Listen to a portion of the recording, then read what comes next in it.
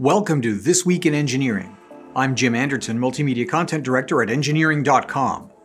On today's episode, Chinese EVs invade Europe, open fans power future jets, and hydrogen fuel cell locomotives for clean rail transportation.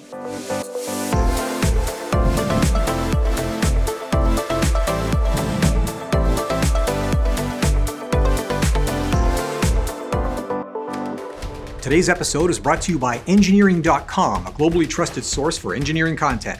Check out this and many other exclusive videos for the engineering professional found only on Engineering.com TV today. In 1974, General Electric and French engine maker Safran launched a 50-50 joint venture called CFM International, a partnership that eventually produced over 35,000 jet engines flown by over 600 operators globally. This arrangement was renewed in 2008 to support the LEAP geared turbofan next-generation engine project, and now the two firms have extended the CFM partnership to 2050 in support of the new CFM RISE program. RISE stands for Revolutionary Innovation for Sustainable Engines, which aims to reduce engine emissions by more than 20% with alternate fuel capability, including sustainable carbon fuels and hydrogen. The program will require a significant advancement in the state of the art, and CFM predicts that production engines will be ready for delivery in the 2030s. Geared turbofan technology is delivering a 15% improvement over previous generation high bypass ratio engines, itself a significant achievement, so delivering another 20% will be a difficult task. CFM plans to achieve this with a back-to-the-future approach using an open fan architecture. Now, unducted fans have been the subject of research for decades, but delivering production engines with reliability, maintainability, and jet-like speeds with a reasonably quiet cabin environment will also been a challenge for commercial applications. The company will use advanced composite fan blades, new superalloys and ceramic matrix composites, and will add hybrid electric capability and significant electrification of engine systems, all built with increased use of additive manufacturing.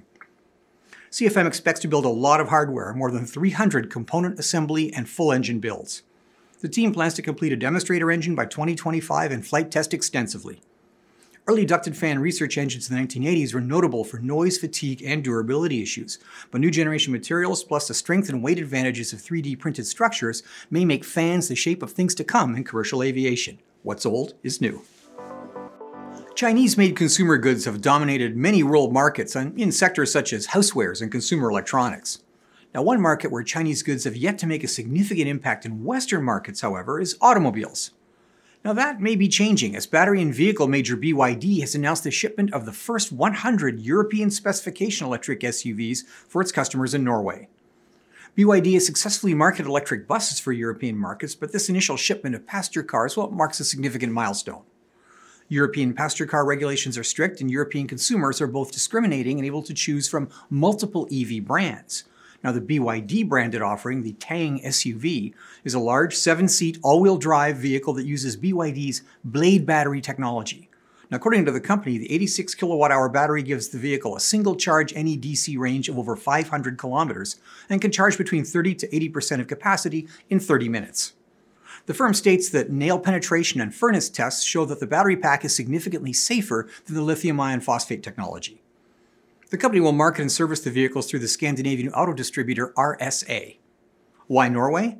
Well, that nation has emerged as an ideal test market for many electric vehicle models ahead of wider European rollout, and BYD plans to ship 1,500 vehicles into the Norwegian market before the end of the year. Now, the EU is a tough, competitive market for electric vehicles, with multiple models from foreign makers such as Tesla, as well as domestic offerings from majors like Volkswagen and Stellantis. Norway could be make or break for Chinese EVs in that important European market. Cars, trucks, and even airplanes are widely expected to be battery-powered in the future, but they're not the only modes of transportation. While much of the world's passenger rail systems are electrified already, for the vitally important freight services that connect the planet, it's still a diesel-powered world. Now, that may be changing as locomotive technology heavyweight Wabtec and General Motors have announced that the two firms will collaborate on the development of GM's Ultium battery technology and Hydrotec hydrogen fuel cells for use in Wabtec locomotives. Now, in a sense, locomotives were hybrids long before the term was invented. Diesel engines spin generators which in turn power electric motors, although energy is not stored in conventional systems. For short-haul use, Wabtec developed the world's first battery-powered locomotive called FlexDrive, which the company claims can cut carbon emissions by up to 30%, operating at 6 megawatt-hour energy levels. For long-haul freight, however, charging is an issue, and this is where the GM collaboration comes in. GM Ultium battery technology has been developed in a joint venture with LG to power GM's next generation of electric cars and light trucks, with a major production plant under construction in Tennessee. While better batteries allow longer ranges, the key to the new system will be GM's Hydrotec hydrogen fuel cells. These cells are modular and are designed to fit multiple applications. Storage of gaseous hydrogen has been a major issue for automotive and aviation applications, but locomotive use is not as weight sensitive as in the road or air sectors, and refueling infrastructure is relatively easy to install for rail use. Hydrotec fuel cells will be built by Fuel Cell Systems Manufacturing in Brownsville, Michigan, a joint venture between GM and Honda. Could the locomotive application kickstart the hydrogen fuel cell sector and make it a true competitor to all-electric propulsion? The combination of Wabtec's rail experience going back a century with GM's similar powertrain capability make it an interesting possibility.